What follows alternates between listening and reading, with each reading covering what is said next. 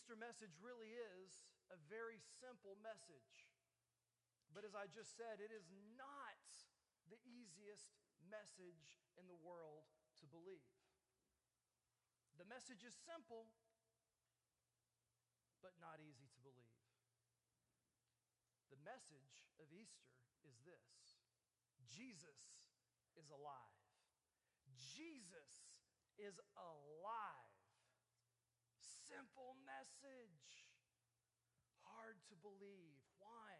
Why is it so hard to believe that Jesus is alive? It's hard for me and you. It's hard for people in our culture, in our day and age, to believe in the risen Christ because, unless you're a very rare exception, none of us have ever seen the dead come to life.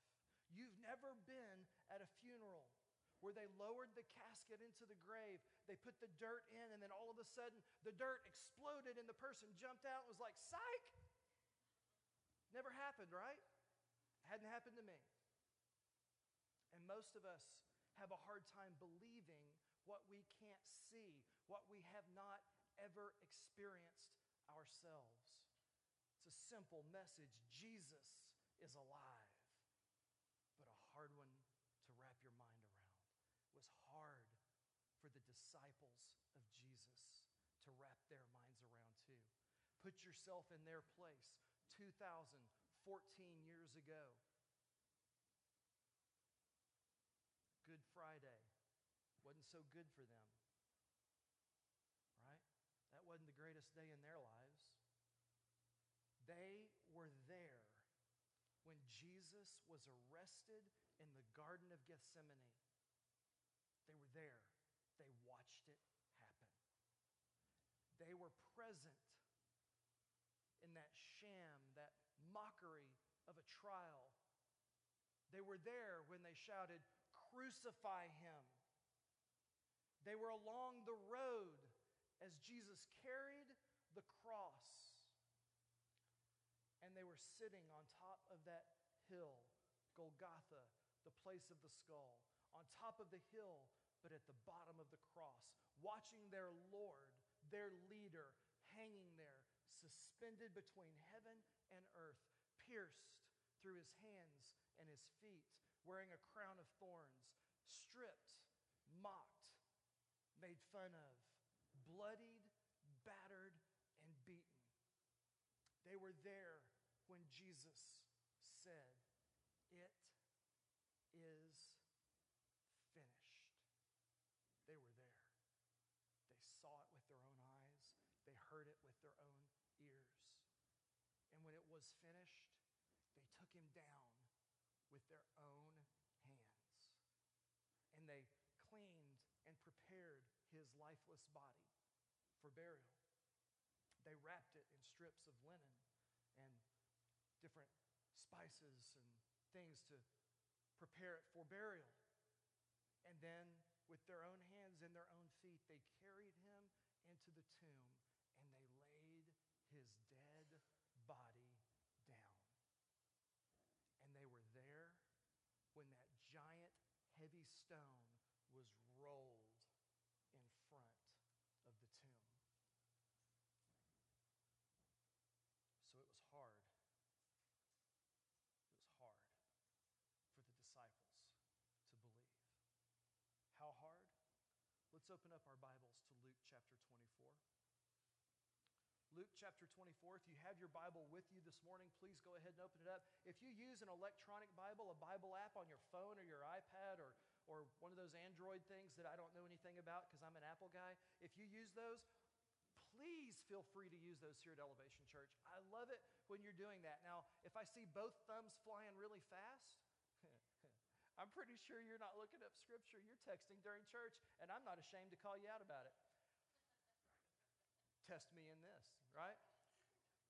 But if you have a Bible app, please use it. If you don't have your Bible, don't have a Bible app, we have side screens right over here. You can follow along right there, and I would welcome you to do that as well.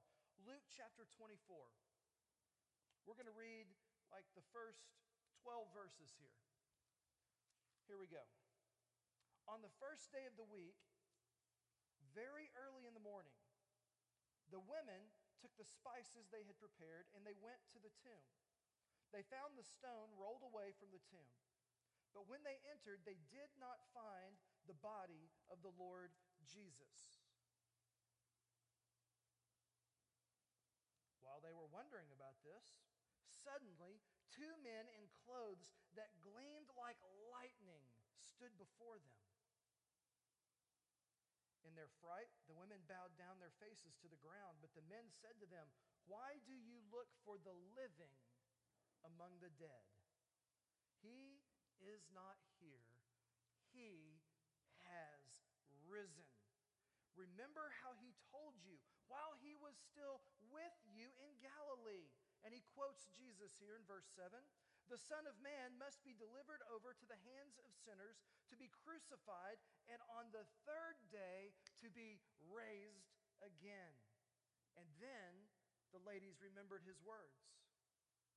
When they came back from the tomb, they told all of these things to the 11. These are the remaining disciples, and to all of the others. It was Mary Magdalene, Joanna, Mary the mother of James, and the others with them who told this to the apostles. But in verse 11, we get an interesting insight. It says, "They did not believe the women because their words seemed to them like nonsense." Peter, however, got up and he ran to the tomb. And bending over, he saw the strips of linen lying by themselves. And he went away wondering to himself what had happened. The disciples struggled with disbelief. They found the good news of Easter. Jesus is alive. Hard to believe. They did not believe the women, it says, because their words sounded like nonsense. Maybe some of you walked into Briar Hill Middle School this morning. Maybe some of you walked into the midst of us who are Elevation Church this morning. And you are like these 11 apostles and the others who were with them. These were the men and the women who had spent years with Jesus and they struggled to believe. Maybe you struggle to believe. Maybe it's hard for you to wrap your mind around the fact that Jesus is alive, that he rose from the grave, and that he is alive. You're just not sure. Maybe you're not sure that the Bible is reliable. Maybe you're not sure that the disciples didn't steal his body. Maybe you're just not sure that science hasn't proven that this just can't happen. Maybe you're not sure for any number of reasons. You have doubts. You have doubts. I'm looking in my Bible here and I'm seeing Jesus' closest followers having doubts. Your doubts are okay. Your doubts do not divide you from God. Your doubts don't keep him from loving you, and they don't make the message of Easter void for you. They don't make it irrelevant that Jesus is alive just because you struggle with doubt. The message of Easter is still real, and it's still relevant even for you. Maybe you want to believe. Maybe you've heard this message before, and it sounds good. Maybe it even sounds too good to be true. Anybody ever been there?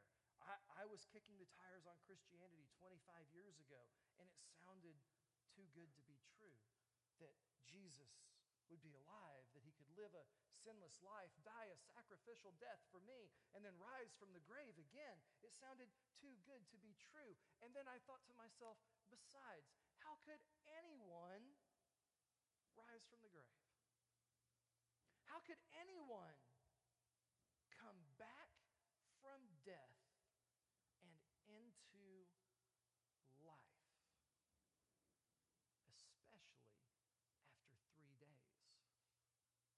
Especially after 3 days. It's a funny thing. Jesus just happened to answer that question.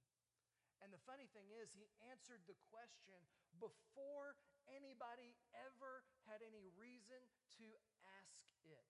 He answered the question before he was arrested, crucified, dead, and buried, and resurrected. He answered the question.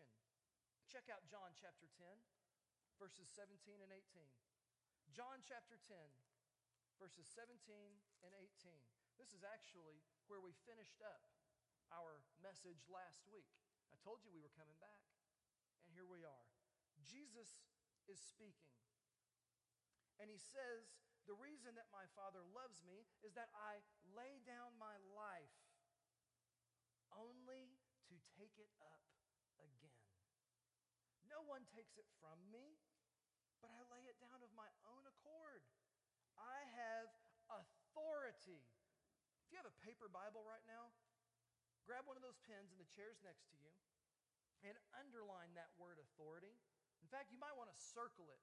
If you're like me, you might want to circle it 3 or 4 times so it's really bold. Be careful, that's thin paper. Don't go through it now. Jesus says, I have authority to lay it down and authority to take it up again. This command I received from my Father. From my Father. Jesus died and rose again because Jesus has authority over life and death. Jesus is God. He's the author of life and death. He has authority over life and death. The reason we've never seen this before is because we don't have that authority. We don't have authority over life and death, and I'm kind of glad for it. I wouldn't want that responsibility. But Jesus has authority over life and death. He has authority that we don't have and that we can't understand. He has power that you don't have, that I don't have, and that you and I cannot understand. Power over life and death, authority to lay his life down, and authority to take it back up again. See, the cross isn't something that happened to Jesus. That big wooden stake, all that happened on it, all that happened to him, it didn't really happen to him. It wasn't somebody else's decision. It was his. It wasn't what happened to him. It was what he did. And he did it because it's part of his purpose. But his purpose was not complete on Good Friday, like Kenny said just a few moments ago. His purpose wasn't complete at the end of the week, at the crucifixion, at the burial. His purpose was not complete until on the third day he came out of that tomb with power over life and death, with power over sin, real power, power to live in a way that people had never been able to live, never understood how to live before. He had to die on the cross to pay our sin, pay the price for our sins, yours and mine. He had to do that, but that wasn't the end of the chapter. That wasn't the end. It was just the springboard to the beginning of real life. Real life in Christ. Resurrected life in Jesus. He died as the ultimate sacrifice, but he rose as the only Savior. That power that Jesus possesses to lay down his life and to take it back up again. That power to really live life in a new way, to live life with fullness and richness and deep blessing and full purpose. That power is available to everybody here, to every person who has ever lived. It is available to you right now, right here, today. So maybe, again, you walked in here today not feeling like your life had any power. Maybe you walked in here today feeling like life was just happening to you.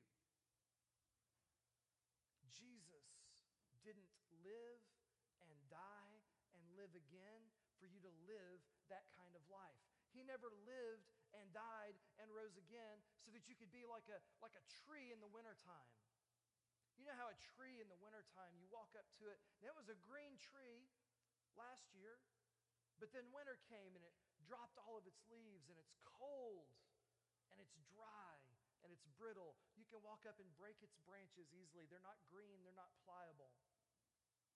Cold and dry and seemingly dead. That's not the life that Jesus has for you. That's not the life that God intends for you. If you walked in here this morning living that kind of a life, feeling like life is just happening to you, like there's no richness, no depth, no vibrance, nothing green, nothing bright, if you're like that tree in winter, cold, dry, and dead, if life isn't what you expected it to be, not what you wanted it to be, maybe you're living life in the empty promises of this world. Our world is full of empty promises. Do this, try that, be this way, dress like that, date her, drive this, earn this much, live here. And that will be your fulfillment. That will bring vibrancy to your life. That will bring meaning and purpose and power to your life. And in fact, you've tried it, and what happened? The same thing that happened in my life for the first 21 years. It didn't work. It didn't work. Name it. I tried it. Tell me your problem. Tell me your sin. Been there, done that. Didn't work. And you know it doesn't work because you've tried one thing after another, right? You've tried it all. And you think that if you stop the thing that you're in now, if you'll get out of that empty promise, the next promise is not empty. The next one will be the fulfilling promise. It's another empty promise. The power for living is not found in the empty promises of this world. It is found in the good news of Jesus and in the empty tomb that he left when he rose to live again and to give you life, real life, life with power, life with authority, life with purpose and with meaning. In John chapter 10, verse 10, Jesus said, I came that they might have life and have it to the fullest. Amen. To the fullest. Are you living life to the fullest? Or are you living life in a bunch of empty promises? If you're living that empty life, if you're cold and dry and dead, good news, Jesus is alive. Good news, you can do something about the cold, dry, dead life. You know what you can do? You can believe. You can believe. And you might notice today, I'm not making a bunch of academic arguments. I'm not going to try to scientifically prove the resurrection. I'm just going to proclaim the good news of Jesus over and over again to you, that Jesus is alive. I can't convince your mind, but he can communicate with your heart. And if you will listen to what Jesus is saying on Resurrection Sunday, you will hear him say, I'm alive, and you can be alive in me. And I can live in you. I can live through you. And you can have real life. Real life. Check out Hebrews chapter 11, verse 1. Hebrews chapter 11, verse 1. This is the big secret, right? People talk about believe all the time and believe, and it's hard to believe and believe this and believe that. You know what? Here's what I'm talking about when I say the thing that you can do about it is you can believe, you can have faith.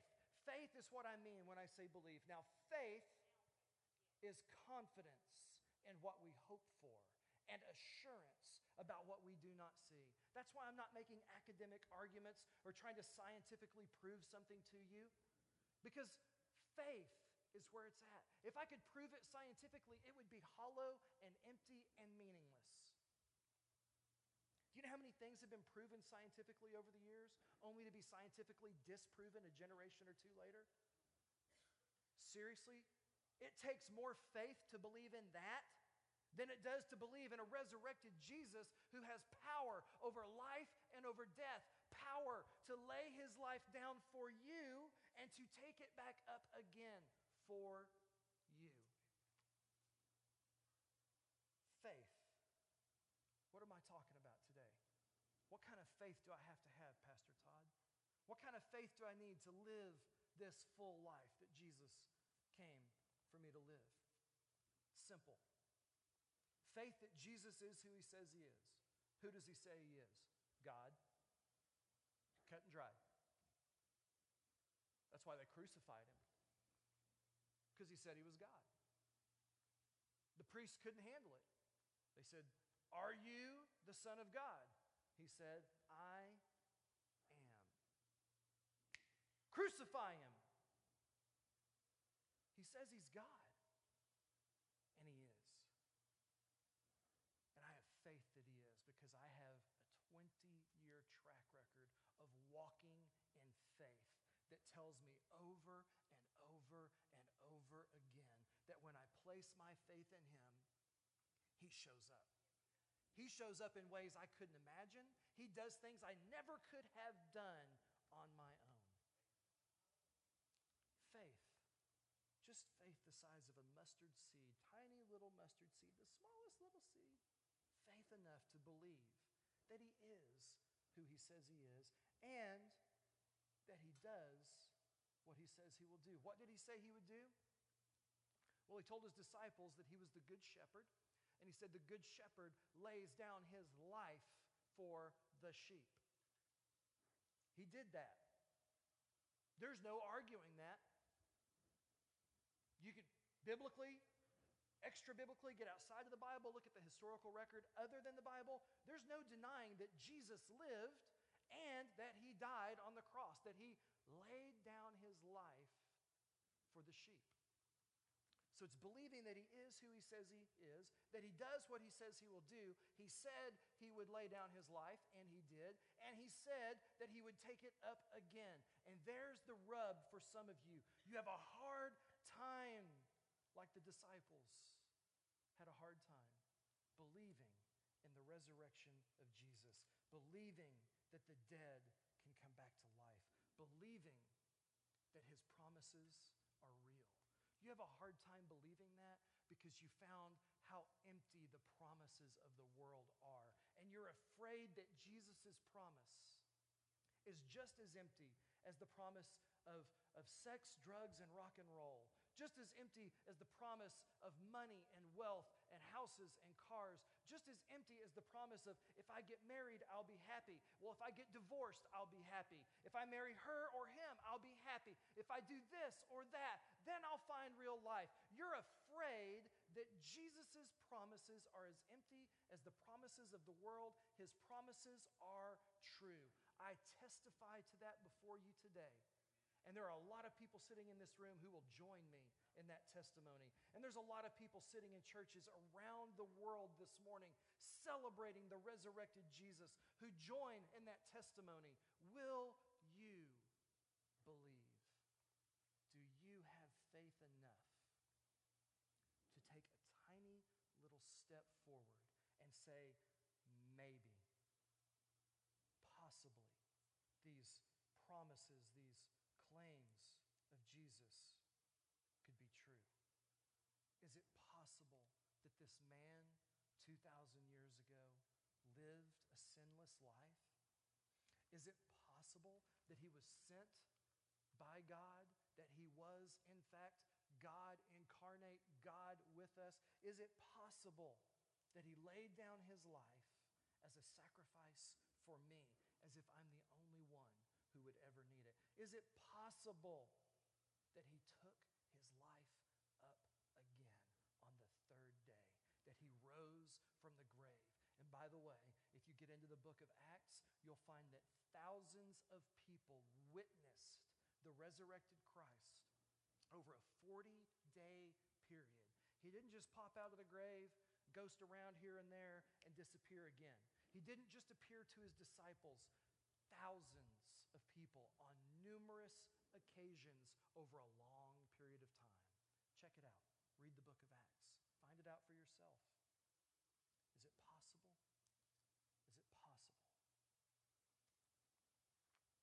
If you'll admit to yourself right now, just that it's possible, no matter how remote you think the possibility is, then I want to circle you back to Luke 24. And I want to remind you how that verse that we read earlier, that passage that we read earlier, ended in, I believe it was verse 12. Simon Peter. Remember, the ladies came back and reported all that they had seen. Angels, empty tomb, stone rolled away. Jesus is alive. They didn't believe. It sounded like nonsense. But one of that group, one man, Peter. What did Peter do? Peter jumped up. I guess he strapped on his Nikes or something. And he ran to the tomb. Why did he run to the tomb? Because Jesus wanted to check out their claims.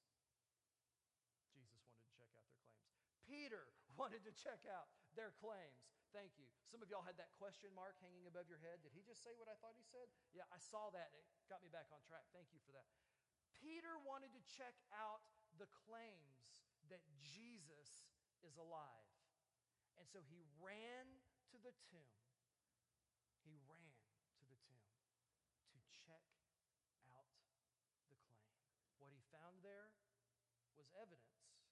He still wasn't fully convinced. He wondered what had happened, but he went to check the claims.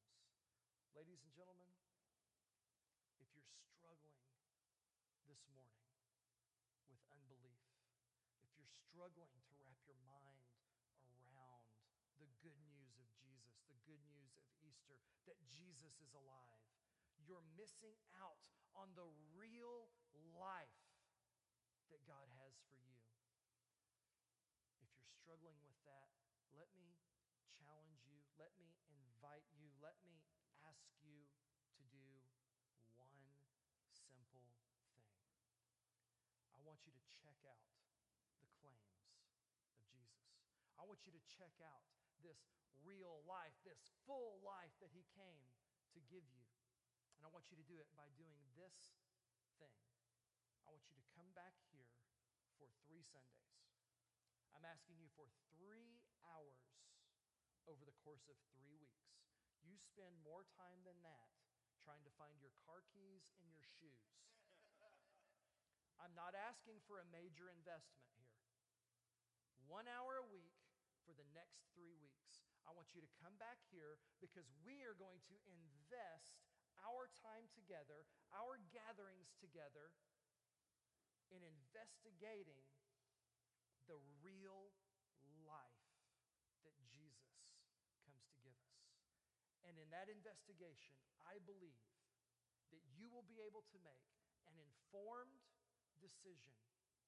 You will be able to make a decision where you're informed in your head with knowledge and information, and also in your heart where the Holy Spirit works. 3 hours over the next 3 weeks to find and to live real life. Let's pray. Heavenly Father, we are grateful for Easter. We are grateful that Jesus lived. We are grateful that he died. But we are most grateful, eternally grateful, that he rose again with power, with victory for real life. Life on this earth and eternal life in heaven. My Lord, this morning, if there are any here today, right now, who heard this message, whose unbelief was overcome, if there's anybody here this morning that by your Holy Spirit, God, you spoke to their heart and they had ears to hear and they're ready to already just make this commitment to believe, to have faith that Jesus is who he says he is and that he does what he says he would do, then Lord, I pray right now that you would give them strength, that you would give them just boldness, that while every head is bowed and every eye is closed, Lord, that they would just raise their hand right now so that I could know and have a follow-up conversation with them. Anybody here this morning who's heard that good news, that Jesus is alive and is ready to believe and to have life in him. There's a young lady on the back row who raised her hand. I'm so glad to see that. I will have a conversation with you later. We'll follow up. I know who you are, and I'm very excited. Is there anybody else this morning who's ready to believe that Jesus is alive and that you have life in him? Real life, authentic life. Praise God. Father, as we continue to worship you this morning, I pray that we would just sing loudly, that we would sing boldly, that we would give ourselves over to you, that we would let you have your way in us, because that's when we experience that real life, when we let you live through us. And as we continue to worship God, we're also going to worship not only in song, but we're going to worship with our finances. We're going to worship with the blessings, the tangible blessings that you have given us. Everything we have comes from you.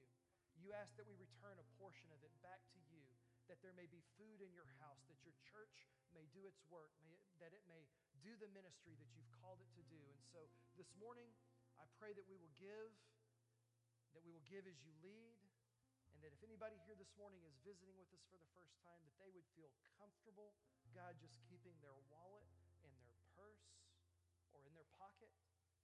And for those of us that this is our church home, that we would just give to you as an act of worship this morning, a portion of what you have already given to us. You gave so much. You gave your son, Jesus. He gave his life. But when he rose again, he gave us life. So we pray this in his name and for his sake and in his power. Amen.